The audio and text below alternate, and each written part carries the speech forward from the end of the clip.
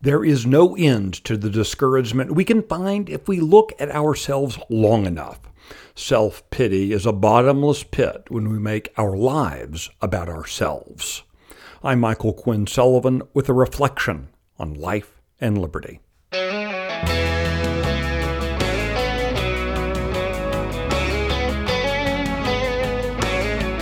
Consider the ancient prophet Elijah.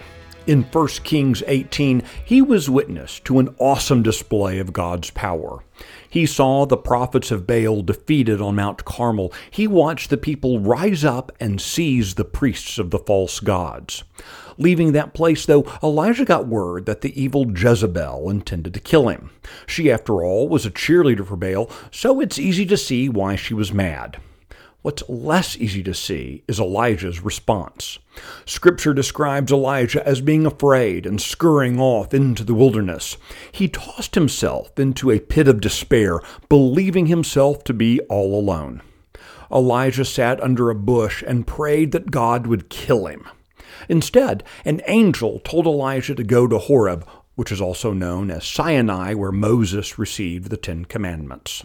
Elijah had to be convinced by the angel to get on his way, but he finally went. There, Elijah complained that there were no other men of God in Israel. He said, quote, "I'm the only one left, and now the people are trying to kill me too." That was hogwash.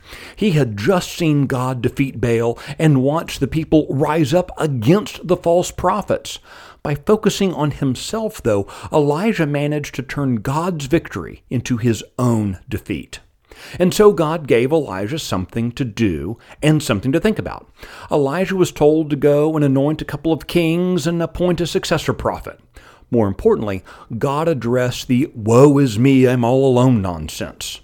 God told Elijah that there were 7,000 men in Israel who had not worshipped Baal. Elijah was never alone.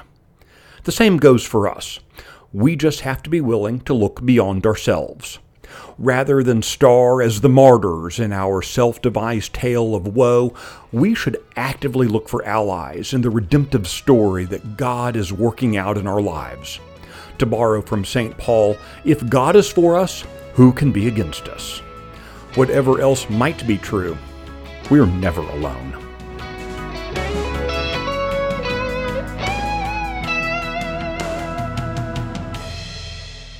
If you like today's Reflection podcast, be sure to subscribe, rate it, leave a review, and encourage your friends to listen.